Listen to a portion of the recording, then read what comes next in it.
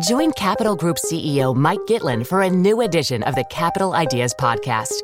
In unscripted conversations with investment professionals, you'll hear real stories about successes and lessons learned, informed by decades of investment experience. It's your look inside one of the world's largest asset managers. New episodes are available monthly. Subscribe wherever you get your podcasts. Invest 30 minutes in an episode today.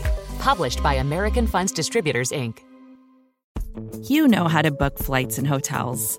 All you're missing is a tool to help you plan that unbelievable travel experience. That's why you need Viator. Book guided tours, excursions, and more in one place. There are over 300,000 travel experiences to choose from, so you can find something for everyone. And Viator offers free cancellation and 24/7 customer support for worry-free travel. Download the Viator app now and use code Viator10 for 10% off your first booking in the app. Find travel experiences for you. Do more with Viator.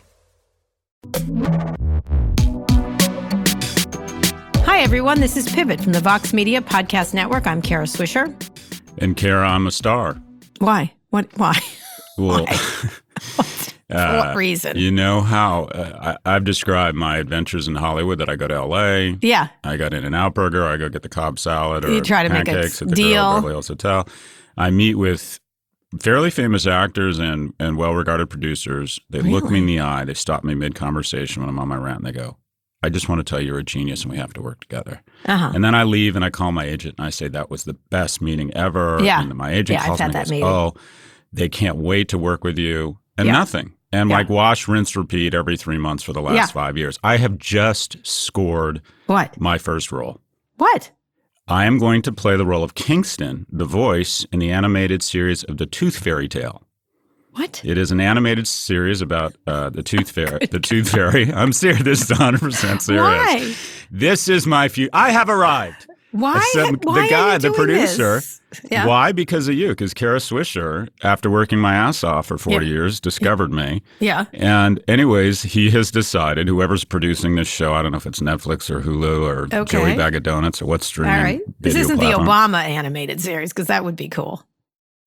You know, I extend myself. You can't let me have my own victory. All right, go ahead. Sorry. I like that. Oh, I'm on an animated series. Oh, is it the Obama animated? Literally, that's what you're about. That's what you're about. Anyways. Well, is there even Meghan Markle involved? Anyway, sorry, go ahead. But the other voices are John Lovitz and Fran Drescher. And the producers have decided I have an authoritative voice. So I'm going to be. Oh my God, this could be another career. It's like a hand model. Right? It could be. You know what? You know the woman who is in Marvelous Mrs. Maisel, who plays the lesbian lady with the hat and stuff? She's like a billionaire. Lesbian lady with the hat. Let me think. Okay, her agent. She plays, I think, Marge. Yeah. She plays someone, and she's like got $1 billion. Like someone was like, she's a billionaire from. No, Marge is the woman from Rhoda. She's a very talented woman. Yeah, that's right, Rhoda. But anyway, all of them. This woman also, I was looking, like, has a zillion. Hank Azaria. He's like made $300 million. $1 gadillion. Yeah. This could be big for you. This could be big. That's why I brought it up. Oh, wow. Got to start. Anyways, series. You never know. You never know where life is going to take you. You have your plan. I thought I would play, the lead as this hero professor that manages to break up big tech. You could make some dough. You actually in a Netflix drama. Instead, I'm Kingston, the narrator of a Tooth Fairy Tale. Oh, that's really nice. I'm really excited. Nice. This is a big moment for you. This is nice. Exciting. You could actually do well in this. I can see that. Someone who's not doing as well as Donald Trump's blog is gone from the desk of Donald J. Trump. I think it was like 2 Scaramucci's or 3, maybe 2.4 Scaramucci's. What do you think of that? It was ridiculous. I think he was just embarrassed because it was embarrassing. Like it started off embarrassing and then he realized it was embarrassing and then they didn't have any numbers and he didn't realize people can pay attention to numbers on the internets. I think probably puts Brad Parscale into a bit of hot water. And they're supposedly coming out with a social media network, which is going to be a bust because if he couldn't do a blog right, he can't do that right kind of thing. But you never know. The thing that struck me when I heard about it was that it for me just highlighted one platform, specifically Twitter and Facebook, have just levied so much damage on our nation. Yeah. And that is, if you think about the natural oxygen that this individual's ideas get on their own, Yeah. I mean, the presidency, the platform of presidency, the bully pulpit is obviously very powerful. These platforms on their own innovation have created tremendous platforms with a lot of people. Yeah. But what they also do, which he was unable to do without them, is their algorithms of amplification find that type of toxic, incendiary, gaslighting content, and they promote it. Yeah. And when you think about what has happened here and the fact that these ideas, these poorly thought out, low IQ, bigoted, weird ideas that he is constantly throwing into the universe, throwing out on their own merit, we decide they have absolutely no merit. But when the algorithms from Facebook and Twitter get a hold of them, they decide they have merit. Yeah. Yeah. And we are so much better off. We're not suppressing his speech. There's no First Amendment issue here, which these platforms consistently wrap themselves in. This, to me, highlights that these organizations trade in divisive content. And people just didn't want to read him like that. Like his followers don't operate like that. They operate. It didn't show up in our feeds any longer. It wasn't triggering. It wasn't sort of triggering. I hate to use that term, but I think one of the things that happens is it gets in those environments and in using those tools, and they are so much more incendiary. Then obviously he couldn't get anybody going with this stuff, and so it'll be interesting. He's going to start on his rallies again, which I think are going to sputter out. I think people are tired of the show. Essentially, there's nothing new in the show, and so I think that without Twitter, he has much less power. And it'll be interesting because yesterday, speaking of Twitter, had a huge freak out that Facebook might have let him back on, which they did not do. But Twitter, of course, didn't care to actually check. And Facebook was like, we didn't let him back on. But what it is his pages are up there. He's not allowed to post, and they've suspended his ability to post. But, people can comment on it. That's there. Like it just sits there like a sort of a graveyard, and it's like people leaving flowers. And they do that. And so everyone had a big freak out. But it'll be interesting because Facebook very soon will have to decide what to do about him on their platform. I don't think it's as powerful a platform as Twitter by any stretch of the imagination, but it's still a powerful one. It'll be interesting to see. But I'm excited to see a social media network, Yeah, we'll see. Yeah. Right. I told you my name for it, right? I have so many names for it. Well, either Mindspace or Titter. I think that was the two names. Huh. Mindspace? Get it? Mindspace. Yeah, it's a sophisticated joke. Yeah. Then it's over my head. Germans it's and over possibly my head. World War II Germans. Who do you think I am? Someone who does voiceovers for the Obama animated series? There's a book I can't believe I'm still German wrote. I still believe you said I just was noticing yesterday the Obamas are doing animated series, and they're just like, what are they doing? I just don't even understand their whole media situation. I guess they've decided they're going to every president goes through that. What do I do now? Decade. They all go through it. I don't know. They all go through it. Obama, for the first 24 months, was, on different various yachts of billionaire Democrats. Playing and now I think he's trying to figure out, all right, what am I going to do? I don't know. I don't like anything he's done so far. I don't like their media. I don't like their little media thing at all. I don't know. We'll see. Well, you know what it is? I think I actually think Obama, I think he has such a powerful voice and he's such a young man. Yeah. And I think his wife is such a fantastic, spokesperson for various things that I think people would like to see them a little bit more in the game. Yeah. As opposed to just doing production deals. And they have the right to do whatever they want. Yeah. They've earned it. It just seems a little cheap. Seems a little cheap what they're doing. I got to say. Best ex-president ever, Jimmy Carter. Yeah, exactly. Like have a little, I don't know. I just don't, look, I don't know. I guess George Bush is sort of painting, and he's sort of keeping quiet. Very likable guy. Although more likable now, I guess. In any case, it's a really interesting time. So I'm going to go right to the big story because I think we need to discuss this. Because we're speaking of the Twitter, the Securities and Exchange Commission is saying that Tesla has failed to oversee CEO Elon Musk's tweets. Really? They're concerned. Who predicted that? They're concerned. They're really concerned at this point. The regulator said that Elon Musk's use of Twitter twice violated the court-ordered policy that his tweets would be pre-approved. Twice. I'm sure it's like 400 times by in-house. I don't know if they're paying attention. As a reminder, in 2018, the settlement Tesla and the Securities and Exchange Commission agreed that Mr. Musk had committed fraud by tweeting about a potential buyout of his company. company. Now the SEC is alleging that Musk twice tweeted about Tesla's solar roof production volumes and its stock price without going through the appropriate approvals. Meanwhile, Dogecoin is once again soaring after the cryptocurrency trade platform Coinbase listed the meme coin, and Elon Musk tweeted about the inevitable rise of Dogecoin while he was talking down Bitcoin, kind of, which is interesting. So he's using Twitter a lot. Just yesterday, there were like 90 of them. And I was like, just two? And it's, at this point, I think he should do whatever he wants because they don't seem to have any interest in regulating him at all. I mean, I don't think it's his fault at this point. What do you think? I had a few thoughts when I saw this. And the first is we on the left, I think, do ourselves a disservice by believing that progressive ideals are not acknowledging that there's a difference between men and women. I think the sexes are different. All right, okay. Well, I think so. I have children. I know this. Yeah, go ahead. Yeah, dolls. Yeah, put a boy and a girl down and then put dolls and cars down and see what happens. Anyways. I don't know. Clara likes cars. But I think, anyway, but go ahead. Yes, but there are differences. I am the voice of Kingston. Okay. I am the voice of Kingston. Okay. All right? All right. Just give me some room here. Okay. So can you think of, one of a great male attribute is decisiveness, and an unfortunate externality of that decisiveness is that sometimes those decisions aren't well thought out or considered. Okay.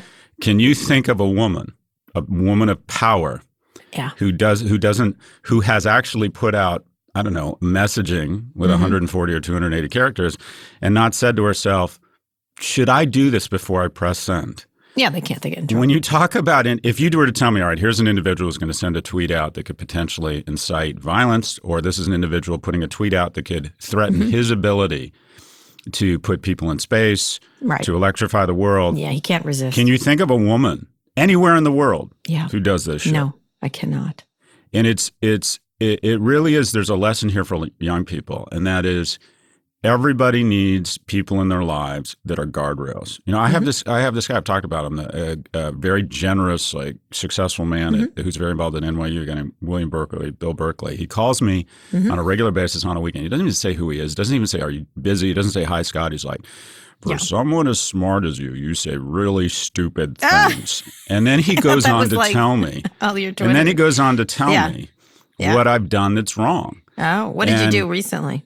I put out this grid of universities that were going to perish. And he's like, "Why would you say universities that are struggling are going to perish?" He's like, "That's not helping those universities." No. And I really don't like these calls because he has this habit of being right. Yeah.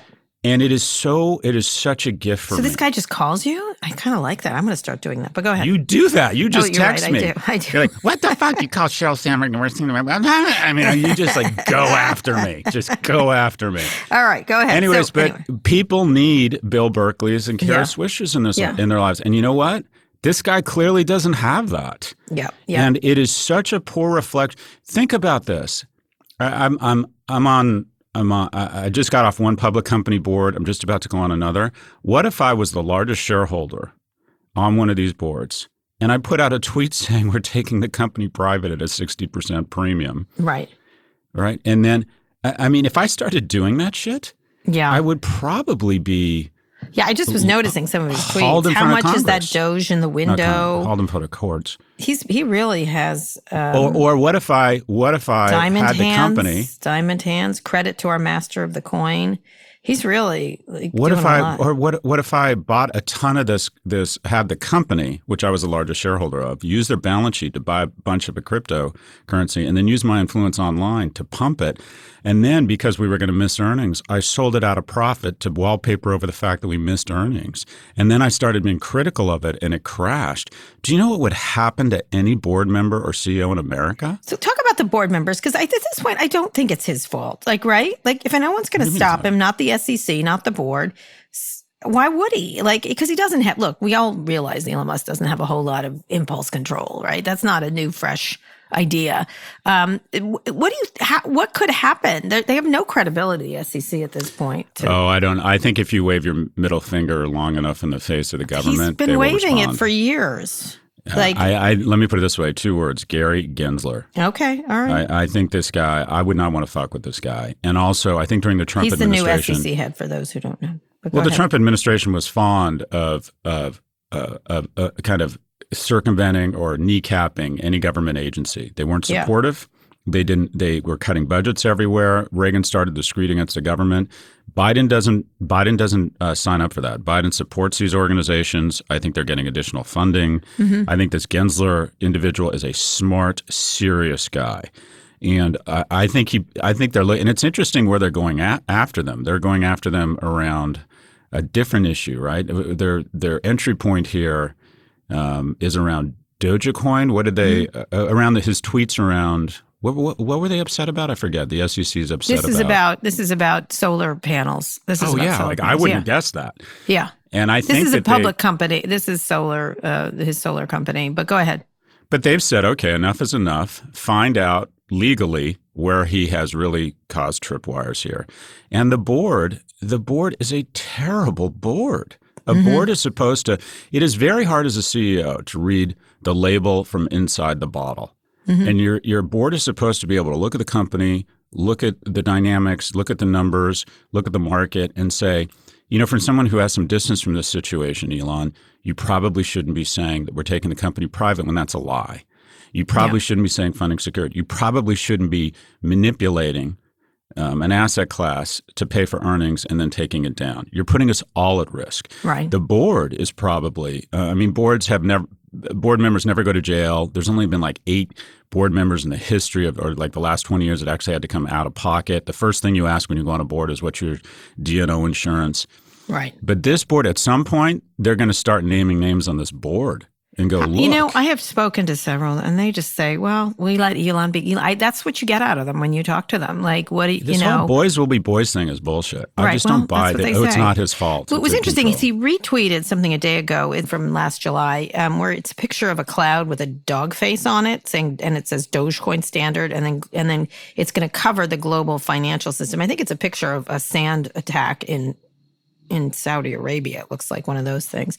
And so it's really, I don't quite know how he can keep doing this, but he's very subtle. It's interesting how they're going to figure it out, how they're going to do that. But I think this board just doesn't want to rein him in. They just don't rein Elon in is the theme of that. It's because they're not a board. They're a bunch of people that show up and they've made a ton of money. They got options. So they've all probably made just in options for the board, probably somewhere between $5 and $50 million each. And they just show up and nod a lot and then massage his back and tell him what a genius it is. And they don't do their job. They should never be allowed to be on a board again. They're terrible fiduciars. Well, terrible look at the money fiduciaries. they're making is massive, Well, that's a fair point. It's easy to ignore things. It's easy not to say you're damaging the world when it's raining money. Your vision gets blurred. But the term fiduciary, it's a very specific term and it's a wonderful term. It means you are supposed to represent other people's interests. That's what it means to be a fiduciary. The fans love it. Like, look, the fans love it. They egg him on. And the same thing, in the millennial sort of stock market with AMC. Look at the AMC stock going up to whatever a share. Was it 40, then 70? That doesn't appear to be one individual. It appears to be a pump and potentially dump or a poop and scoop across people that are doing nothing different than any hedge fund's doing, and they're being successful. Right. But it's not an individual taking it up and then taking the proceeds to increase their earnings and then taking it down. If we find out that after SNL he bought more Dogecoin and now is pumping it, I think he's in real trouble. I think this shit is getting pretty serious for him. And unfortunately, he doesn't have anyone around him to say, boss, what the actual fuck are you doing? What are you doing? This is not in your self-interest. Stop it. Yeah. Anyway. The AMC stuff is a similar thing. Do you think it doesn't relate, it's just what it is? Like looking at the stock thing, it went from, I don't know, in this year, it's gone up and down. The day's range was $41 to $62, which is 52-week range, $191 to $72.62. That is crazy. And that was doubled in value yesterday. Yeah. It doubled in value. Yesterday it went up to 72. Now it's down in the 50s. But obviously people are like pumping and whatever they're doing, poop and well, it's totally detached. It's typically a meme stock again. Yeah, stocks are supposed to represent underlying cash flows or ownership, and there's a few companies that have become basically currencies for I don't want to call it gambling, speculation. Yeah. And they're allowed to do that. And if they're using Reddit and Twitter. Bill Ackman and Carl Icahn used to use Barron's and CNBC. So they're not doing anything wrong. But it's just strange to have a company in the middle of all of this because AMC, nothing's changed about this company from a secular standpoint. Nothing has changed about the actual company. I think it's still in trouble. I think that they were smart. They raised, I think, another $250 or $400 million in capital to take advantage of this crazy stock price. Yeah. But I think that capital is going to be a pier, not a bridge to a future. Well, interesting. They're offering free popcorn to meme stock investors. AMC is, which is like taking part of it. And obviously, the Memorial Day weekend did very well for them, but that's because there's sort of this pent up feeling of wanting to go. They did very well over the holiday weekend. But the problem is, did you go to one? Did you go to one? Go to one. A movie theater. Have you gone to a movie theater yet? I went to IPIC a bit ago, and you still had to wear a mask. I love IPIC, and I don't know if you saw, speaking of your favorite theaters, Alamo, by the way, bankruptcy can actually be quite cleansing and liberating. And Alamo's announced that they're actually going to open post-bankruptcy to new theaters in Manhattan. But I think an organization like AMC, I think the company would have actually been better off long term had it been able to go through bankruptcy and get rid of a lot of its leases that are albatrosses. I don't think the company is sustainable with its current cost structure right now. Yeah, probably not. But like two movies, A Quiet Place 2 did very well. It grossed $57 million at John Krasinski. And you know, there was $100 million over in North America over the holiday weekend, which is the strongest performance since COVID started, which is incredible. And of course, the people at Paramount and every place that was saying it shows that there's a big recovery happening. And they do have a lot of hits. They have a lot of hits coming for this summer. They've got In the Heights, Fast and Furious, Black Widow. They've got Top Gun. They've got all kinds of things coming. But I just feel like people are giving me a hard time. Look, AMC's stock is up. I'm like, it's a meme stock. Doesn't mean anything. So I wonder if it will continue or not. How do you look at that? When you say it, what is it? The people are coming back to the theater because, for example, In the Heights is going to simultaneously be in the theaters and on HBO. I'm going to watch it on HBO. If you want to get a group of people in denial together, invite people over who own office buildings and movie theaters. Yeah, everybody wants to go back to the movie theater. We want to go back once or twice. We're going to go back. There's some people who love it. But the structural shift is that 20 to 30% of the people who used to go to movies regularly have found out, oh my God, there's amazing content. And then they upgraded. They bought a new TV at Best Buy because they were at home so much. Oh, and there's just there's been literally the total box office take in domestic theaters is somewhere between $6 and $8 billion a year. Yeah, small. That additional money has gone into streaming programming just in the last 12 months, on top of the $30 billion. To see how they test this. Warner Brothers is going to release all of the 2021 films, both simultaneously in the theaters and on HBO Max. Quiet Place. It's not going to the Paramount Plus platform for 45 days. That was at the insistence of John Krasinski and others who were pushing. Could attract new people, but that's 45 days. Like I'll wait for that particular movie, but it'll be interesting to see what deals these creators get, like whether they get theaters first. They seem to be insisting on theaters first because that's the way their deals are structured. And how do you decide how much they help a platform when there's multiple things on it? So it'll be an interesting time for them to sort out the finances of this. I can tell you, I haven't gone back in a theater, and I think probably Fast and Furious will be the first one I see there. It'll either be you'll go. It's the same as office buildings. Office buildings will still exist. There'll just be a third fewer of them. Theaters will still exist. There might be 50% fewer of them, and there's still a home for content, mostly with men in capes or people driving very fast cars or these big bursts, or Avenger, whatever it is. James Bond, I'll probably see in the theater. Right. Yeah. If Bezos can't strike a deal to put it 7 days early on Amazon Prime Video, but these things are in structural decline. And what people fail to realize or don't often consider is that if 20% or if there's a gross demand destruction of people going back into offices of 20 to 30%, that probably makes 50% of office buildings no longer tenable or viable. Yeah, that's because if they're levered up 70 to 80% and they lose 20% of the revenue, the building no longer makes sense. And then the bank comes in or the debtors come in and say, okay, we own this building, now what? And I think a lot of them are going to say, we're going to convert it to something else, either residential or some sort of other mixed use or something. but you're going to see a lot of buildings flipped upside down. I would agree. It'll be interesting to see how much people go back to work and say September seems to be the drop, everyone going back for good, like for 3 days a week. Apple announced it. I know other tech companies were less so, but I think most companies, September seems to be when everybody's going to see. We'll see what happens then and how people like it. There's a lot of people resisting it, as we've talked about. So we'll see. That's a perfect analogy, though. 3 days a week. Yeah. Because the fastest way to process information is 0 or 1. So we're all trying to decide whether it's we all go back to the office and it's same, or none of us go back to the office and all remote. And the answer is it's neither. Yeah. Yeah. So if the majority of America goes back to the office 3 days a week, that's a 40% demand destruction in office space. Yeah, digital works. You know how many days a week I'll go back to the office? Zero. Well, you've always done. You were a pioneer. But there'll be different asset classes too. The malls are actually an interesting metaphor, and that is what's going to happen with office space is companies are going to decide to have dramatically less square feet, but they're actually going to spend more per square feet. And they're going to say, if we're going to bring people in less often, we want it to be experiential. We want it's for basically a recruiting tool. Yeah, we want people to meet others. We want it to be aspirational. We want people to feel really good about JP Morgan. We want them to feel really good about, about GoDaddy or whatever it is.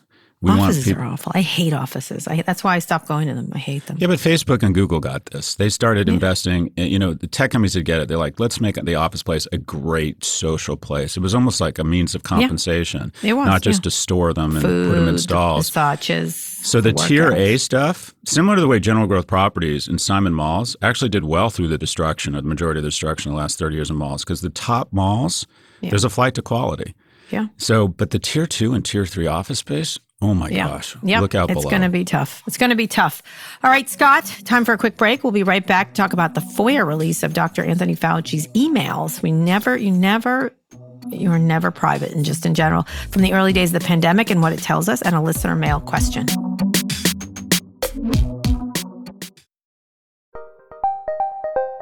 Did you know the Capital Ideas podcast now has a new monthly edition hosted by Capital Group CEO Mike Gitlin? Through the words and experiences of investment professionals, you'll discover who was their best mentor, what's a mistake they made that changed their approach, and how do they find their next great idea. Subscribe wherever you get your podcasts. Published by American Funds Distributors, Inc. This episode is brought to you by State Farm. You've heard it before. Like a good neighbor, State Farm is there. But it's more than just a tagline, because State Farm agents are small business owners themselves who live and work in your community. And if you're in the market for small business insurance, who better to work with than an agent who understands what it takes? State Farm agents can help you create a personalized insurance plan that fits your small business needs and budget. Talk to your local State Farm agent today about small business insurance. Like a good neighbor, State Farm is there.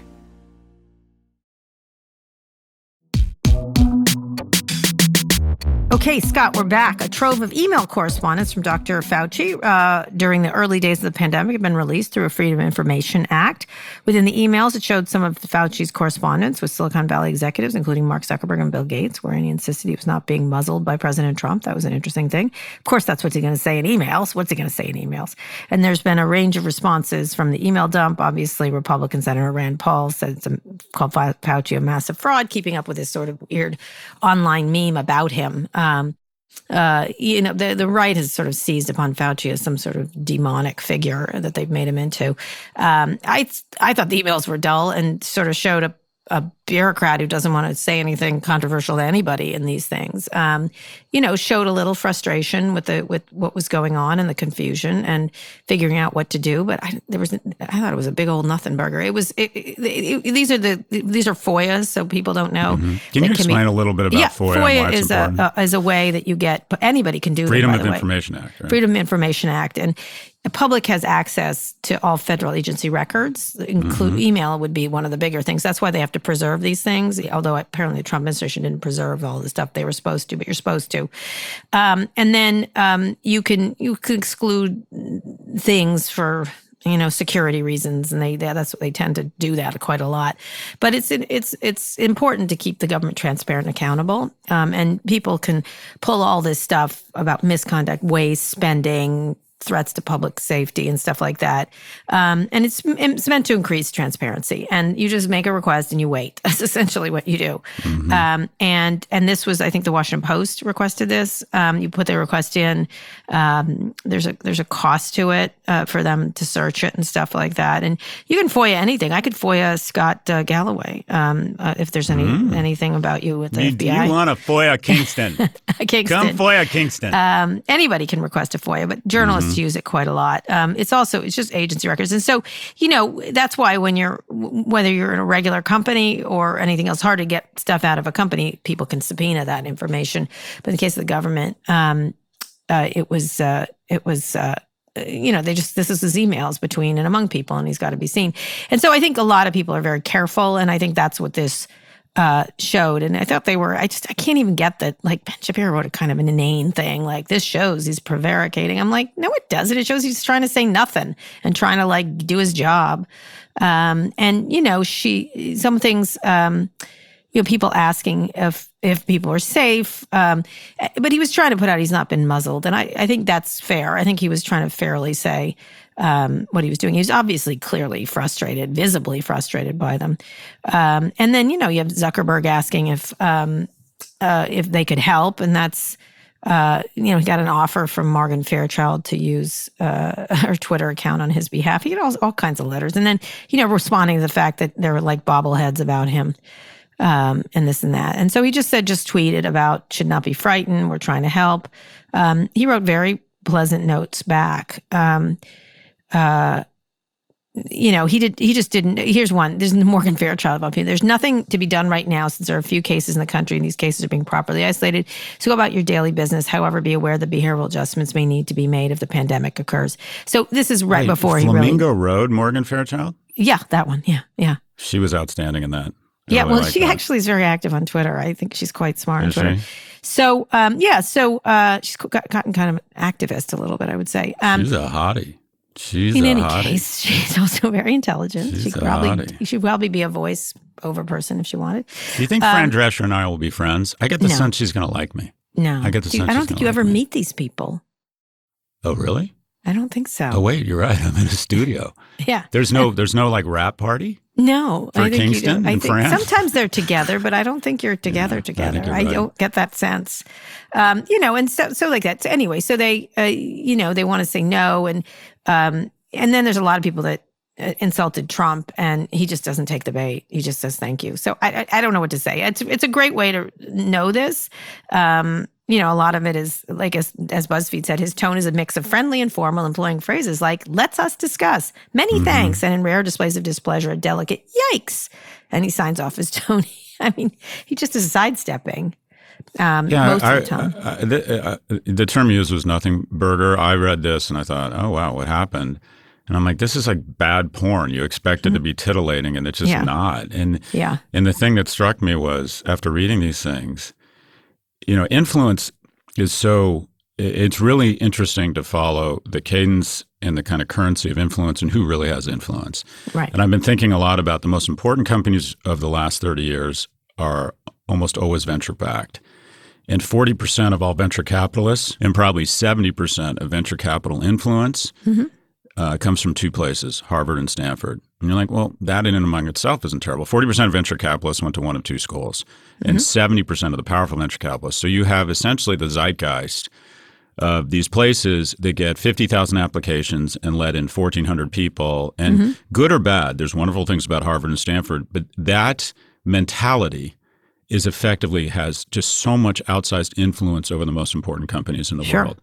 And then I look at this thing, and the thing that struck me is, I read somewhere that billionaires on average speak to their senator once a month. Yeah. And if you don't believe that the billionaire class has a disproportionate – and who are billionaires? Oh, what do you know? It's these white guys in tech. And you think, do we need serious thought around counterbalances to this one type of demographic and mentality? I mean, diversity of the gene pool, diversity of thought is so important for successful outcomes. And it's not, I'm not being politically correct here. Companies with diverse boards, companies with people with different backgrounds, they just outperform companies where it's all groupthink because we're all from the same background. And the people that have access to an individual deciding the response to a pandemic all tend to be these white guy billionaires. Yeah. And they've earned it. I think Bill Gates is a very thoughtful guy around healthcare. Mark Zuckerberg controls a platform that could be really helpful. So I don't begrudge them. But we have to be thoughtful about what does it mean when a nation is essentially controlled by a demographic that now represents about 22% or 28% of the population in general, and maybe isn't that in touch with America. Do we need counterbalances here? But I thought it's just a different world. I don't get to email Fauci. He doesn't write yikes back to me. Do you write him? I don't get a response when I send an email to Dr. Fauci. But I bet he would. I bet he would. I don't know. You're right. I mean, obviously, he. Does he know I'm in the Tooth Fairy Tale? I doubt it. If you were in the Obama thing, he might. Anyway, he was. He got. He just a lot of people. He responds to a lot more people than you think. It's really interesting once you get his email. And apparently, he's quite. I have people here in Washington. He texts, and he's a normal person. And he has to respond. He's an inspiration. Look at how difficult. Who's had a harder job than him? But I got to tell you, the attacks on him are really fascinating. My mother the other day, after Fox Newsing it for a long enough time, was like, he's a liar. I'm like, no, he's not. He's just changing as the thing developed. They're trying to make a big deal of it, led by Rand Paul and others. That he's like. I just don't get it. The far right hates Bill Gates when he's trying to take an interest in solving malaria, and then they ease up on him when they find out that he's making inappropriate overtures to women at work. All of a sudden, they've gone quiet on the guy. I just don't get. Anyway, these FOIA things are interesting. They do give you insight. I think in this case, very little. But we'll see. I mean, we'll see. I think he's a very careful public servant who's been doing it for 30 years, and he's not going to say Trump is an asshole in the middle of the whole thing. He's not. He's too smart to do that. He may think that. I suspect he thinks that, but whatever. He doesn't do it. He just makes his little face and raises his eyebrows in public, and I think that's the most you're going to get out of him. Right wing, sorry. And he was right. He's one of 3 or 4 people that leaves contact with Trump not contaminated by the radioactivity. Yeah, they all did. Him and also, by the way, Nikki Haley did a good job. Yeah, she got out, but no one else left alive. Everyone else got mauled. Maybe Gary Cohn. Cohen, maybe. No, I don't know about that. Sort of. Really. I agree. I think he should have said something at the Charlottesville thing. Anyway, there's lots of things he should have said. Anyway, he wanted to get his tax cut, whatever. Okay, Scott, let's move on to listener mail. Roll tape. You've got. I can't believe I'm going to be a mailman. You've got mail. Hi, Kara and Scott. Nate here from Michigan. My question is regarding Roku. I noticed recently that Roku has acquired some shows that originated on Quibi. These are shows like Chrissy's Court with Chrissy Teigen or Cup of Joe with Joe Jonas. So my question is this. What do you think about Roku not necessarily being acquired by a larger company? And I know that's been talked about on the show before. But instead of being acquired, what do you think about them, Roku, acquiring content creators and other productions to start to offer an exclusive catalog to Roku users? Thanks so much. Well, is this not down your alley, Scott Galloway? You love that. I don't know. Roku. Let me think. Scott Galloway. Was this your cousin calling in for this one? Yeah, I planted that one. Tell us what you think. Could Roku make a dent in content given the mega mergers of Time Warner, Discovery, et cetera, et cetera? Roku and less so Shopify, because it's received so much attention, are probably the most under-the-radar innovative companies of the last 10 years. Mm-hmm. And Roku has carved out a space. Can you imagine how difficult it would be to that pitch initially? Oh, yeah, I'm going to compete against Amazon and hardware manufacturers and Apple, and they've managed to carve out a place, and they're the number one streaming hardware for streaming. And one of the key kind of concepts in terms of adding more than $10 or $20 billion in market cap has been verticalization. And that is Apple forward integrating into stores. And then if you look at Netflix and Spotify, when their stocks really started to tear, it's when they did 2 things. One, they dropped the first season of House of Cards, that proprietary content. They forward integrated into their own original content that you couldn't find anywhere else. Yep. And when Spotify did that $100 million deal with Joe Rogan and said, we're going to have original content. And this is what Roku's doing. They're like, we have an enormous audience. We can take that fire hose of that audience and spray it on our own content. The users say this is differentiated content only available on Roku, so maybe I don't buy the Fire Stick or whatever it might be. In addition, the CEO, they're smart. He took a $1.7 billion investment in Quibi and went in and picked it up for $100 million. Yeah, and Jeffrey Katzenberg. There's a lot there. Jeffrey Katzenberg, it's easy to make fun of Quibi. Jeffrey Katzenberg is a great storyteller, and there's probably some gems in there. There's probably some really interesting content that's fun. Is it award-winning? Is it going to collect Emmys and Academy Awards? No, but is it fun, and is it a reason to tune in or think I like Roku a little bit more, which, by the way, has a multi-billion-dollar market cap, picked it up for $100 million? This is why distressed investing is the best asset class. This was essentially a distressed investment. He went into a $1.7 billion Why did building. Nobody else grab it? That's an interesting question. I don't know if they have. I don't even know why. The format here doesn't play. Like, how does Viacom run 3 and 6 minute shows? Like, how do they? Whereas Roku, they could develop it into shows, right? I know that content creators owned certain parts of it. There were all these deals that Katzenberg made where they got to keep their IP in some way. I forget. I totally, utterly forgotten. But there could be bigger shows here, correct? Because some of them were pretty good. They were sort of interesting. Sure. See what gets traction. And not only that, the thing about Roku that Quibi really didn't have, because not that many people download the app, Roku has direct interface with the consumer, so they can get data sets on. It appears that people are watching, Judge Chrissy or whatever it is with Chrissy Teigen or Teigen. And we could develop into a 30-minute show, and then they can test it. And I mean, that's really the key here. The thing about the streamers that people forget, they say, well, it's because it's ad-free, it's subscription revenue. Yeah, but they also watch anything. People watch just for they have direct access to the data. Yeah, they can say, I often go through Netflix and just watch the trailers and there are long trailers there, which is interesting. So what type of content should they acquire? You're talking about distressed acquisitions. At some point, you don't want to have all the bargain basement shit, and let everything else go to HBO, but all the good stuff. That's when Netflix started. It's true. But how could they differentiate? Is it news? Because that's what they've all stayed out of news, right? Pretty much. The HBO sort of dabbled in it with Vice News Tonight, and that didn't work out so well.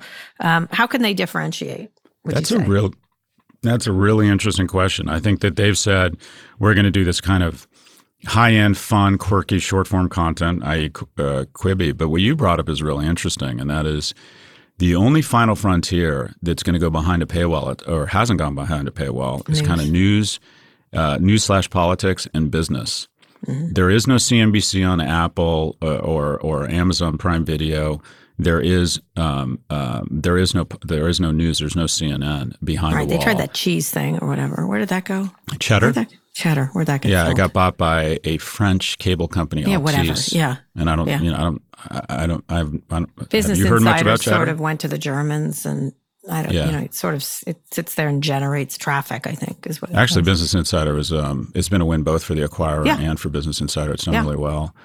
But anyways, those are the final frontiers, and somebody is going to say we're going to produce a 10, 20, 30-minute summary of the day's news, or a 10, 20, 30-minute summary of the markets in the morning, and put it behind a wall. Give it to our subscribers. Who's watching the Roku? Who are their users? I don't even have any idea. Like, is it young? Is it old? I don't know that much about it. Yeah, we should have the CEO on. He's a very bright guy. We should have an animate show. News. There is. I think what you need is an authoritative voice to do the voiceover. Stephen Colbert does an animated news show, a funny one. Do you think they're still going to get bought? Who? Roku. Like, no, it's too late. Roku's now the acquirer, not the acquiree. Okay. Not Roku's Netflix. Market cap is not Netflix saying that's enough of you people. No, Roku is now going to be on top. They're going to be acquiring companies. This is a company. Who's the creative executive there? I don't even know. $44 billion market cap. I mean, that's what you realize. Roku's worth more than almost the entire cable bundle at this point. Yeah. All right. Okay. I mean, Roku. If you think about it, Roku is going to be worth almost as much as this new kind of discovery. I don't know what the equity value is going to be there. Anyways, Roku is now a player. All right, so Quibi, plus or minus, what do you think of where Katzenberg goes next? Oh, I think he continues to be Jeffrey Katzenberg, a Hollywood icon, and he enjoys his he's an incredible storyteller. I think he's a billionaire in his own right. I think he'll do a bunch of interesting projects and cool stuff. He's got to be exhausted. Yeah, but you know what, and this is a blessing, and this I always say this to entrepreneurs. Yeah. the best thing is success. Yeah. The second best thing is to fail Failure. fast. Yeah. And that is when you're at his age, he didn't want to find out that Quibi didn't work over 10 years. Yeah, true. I started an e-commerce incubator in 1999 called Brand Farm, backed by Maveron, Goldman Sachs, a bunch of JP Morgan. Oh, and yeah, the best all the thing about bigs. it was Yeah. it failed in about 6 months. Yeah. You should have called me right away. I would have told you don't do Oh, that. I should have called you a lot of times. Yeah, Anyways, exactly. anyways, Like, whereas no. Red Envelope, it failed over 10 years. I know, Worst but you know profe- what? That wasn't a bad idea. It was just early. That was early. Well, I appreciate that. Anyways, but my point is, success is the best thing, but a close second is to fail fast, because then you just move on. Brand Farm for me was a speed bump, whereas Red Envelope was kind of like, several hundred batteries of chemotherapy in my Vietnam over a decade. That's going to offend a lot of people. But anyways, Fair. That's a fair point. 10 Yeah. We'll see. years- I'd be interested to see where Katzenberg goes. a decade-long failure really, really hurts. Agreed. Fast, Get out. feeling it's like a bad fast. marriage. It's like a bad marriage. Get out. Get out if it's annul. bad. That Quibi for Meg and for Jeff is an annulment. No one's going to care. Fine, next. Yeah, Fine, that's next. true. Yeah, probably. Yeah. And especially in Hollywood. I'd be interested to see where Meg Whitman's going to do. All right, Scott, one more quick break. We'll be back for predictions.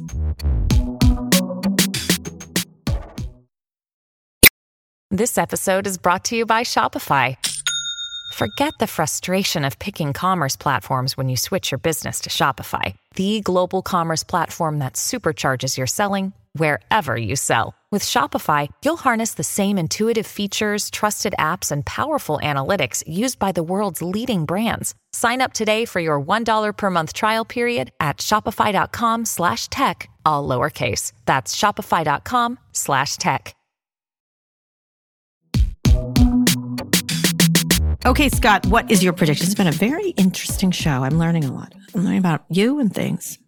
What's your prediction? So I think that we're going to see, I think that the subscription part of the world, look, the whole world is digressing to two business constructs, and it's either iOS, where you pay a premium and you get more privacy, a more elegant solution, kind of the premium, or it's going to Android, where you get essentially the product for free and they figure out a way to monetize you as a user. And by the way, the majority of the world picks Android. 2/3 of the world, 70+% says, I love having a free phone.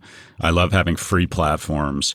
And if they mine my data and use it and there's some externalities, I'll complain about it. But every day I vote to go Android, if you will. I think we're going to see increased market share across the iOS subscription part of the world. Even these things around Fauci's emails, I think individuals are really coming in touch or starting to understand just how negative some of the externalities and to the extent that they are as individuals being monetized. And this is a long-winded way of me talking up one of my recent investments that I was actually introduced to because of you. I've invested in Neeva, which is subscription search. Yep. And if you think about search, a $150 billion sector with one player that has a 93% market share. And that has never happened. Google. Go ahead. Google. That has never happened in the history of business, and it is unsustainable. And the business model of ad-supported media essentially says the key stakeholder is the advertiser.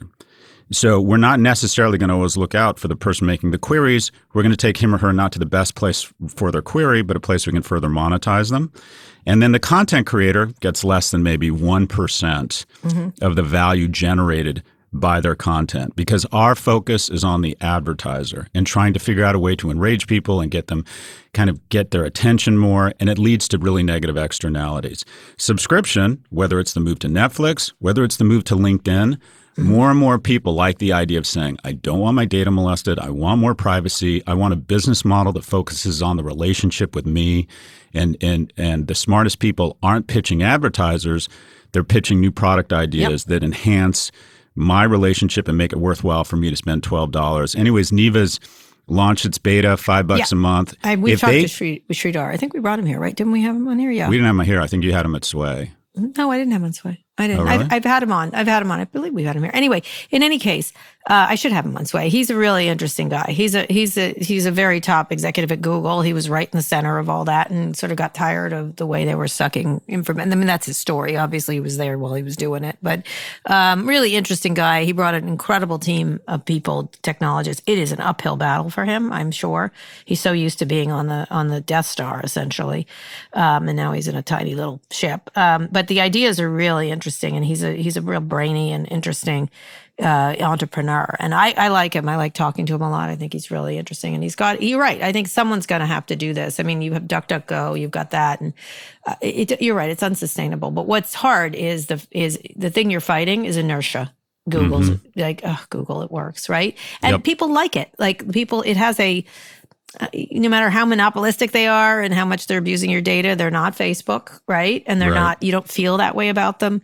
And they have, there's a lot of positive brand attributes for Google going. Same thing with Apple. There's a lot of problems at Apple, but they have really positive brand attributes. So I think it's tough, but you're right. I think in search in lots of areas, even Twitter Blue, if they actually put together something that you would want, is something I would consider. Oh, you think subscription? Twitter and subscription? That's a novel idea.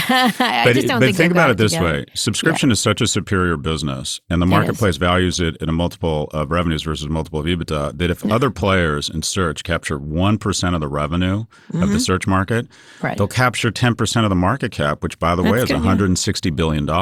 Yep. So you're going to see a variety of niche players, including Neeva, that say we're going to exit the ecosystem that paints us into a business model where we're no longer focused on the end consumer, the creator. We're focused on the advertiser. Is out of the picture. Yeah, I think that's right. That's a very good prediction. I have a short prediction. Yep. Did you see that kid, Paxton Smith, from the Texas high school? She's a valedictorian. And so I don't know if you know this, when you do valedictorian speeches, you have to submit them to the administration and they approve them. Are you saying you were valedictorian? Is that why? Oh, okay. No, Go ahead. I was not. I don't think we even had that at my school. Anyway, a lot of high schools do. And she was giving her speech, and she changed it she just changed it. She didn't deliver the speech she said she was going to deliver. And she did an incredible speech about the abortion laws in Texas, the very onerous abortion laws they're passing to try to restrict abortions. Let's listen to it. Let's take a listen. And I'm talking about this today, on a day as important as this. On a day honoring 12 years of hard academic work, on a day where we are all gathered together, on a day where you are most inclined to listen to a voice like mine, a woman's voice, to tell you that this is a problem, and it's a problem that cannot wait. And I cannot give up this platform to promote complacency and peace when there is a war on my body and a war on my rights. A war on the rights of your mothers, a war on the rights of your sisters, a war on the rights of your daughters. We cannot stay silent. Thank you. Where did she give that speech? At high school. But what part of the world? What part of the country? A Texas football field, and she's a valedictorian. Good for her. And right in the middle of it. Dallas High School valedictorian, Paxton Smith. Strap speech, makes some passion. I've written her. I'm like, please come and talk girl. to me. This speech, she was like, basically, stay the fuck off my body, and here's why. But she's so smart because she's the valedictorian. She did it. But I love that she just did it. She just I'm doing this speech about how we should move forward together and in hand and this and that. And instead, she was like, patoosh. Love it. Love it. Did you know 7 in 10 valedictorians? Predict she will be a very important figure in the junior future. Senator from Texas in 20 years. Did you know that 7 in 10 high school valedictorians are girls? And I say girls because they're usually 17. Yeah. It's 7 in 10. Well, and then what happens? Claire is going to be a valedictorian, I think. And then more go to college and more graduate from college. Relatively speaking, and it creates a host of issues we talked about. Young women are doing really well, and young men are doing really poorly. In any case, it's let's watch this girl's future. Good for her. Good for her. The fallout must be intense. But you know what? She was like, what a badass. I wish I was that much of a badass. I'll tell you that. And I don't say that often. Anyway, that is the show. We'll be back on Tuesday. Paxton, congratulations. Please send us your listener mail questions. We love them. Go to nymag.com/pivot to have a chance to be on the podcast. Scott, read us out. I'm glad you brought attention to that. I think that's wonderful. She's badass. Today's show is produced by Rebecca Sananas. Ernie Intertot engineered this episode. Thanks also to Drew Burrows. If you like the show, please subscribe. If you're on Android, check us out on Spotify or, frankly, wherever you listen to podcasts. Please recommend it to a friend. Thanks for listening to Pivot and Vox Media. We'll be back next week for another breakdown of all things tech and business. Let's go listen to Lake Highlands valedictorian Paxton Smith. Well done. Well done. Leadership is the ability to take shit and sacrifice short-term popularity, economic vitality to say and do the right thing. Here's a leader, Kara. Here's a leader.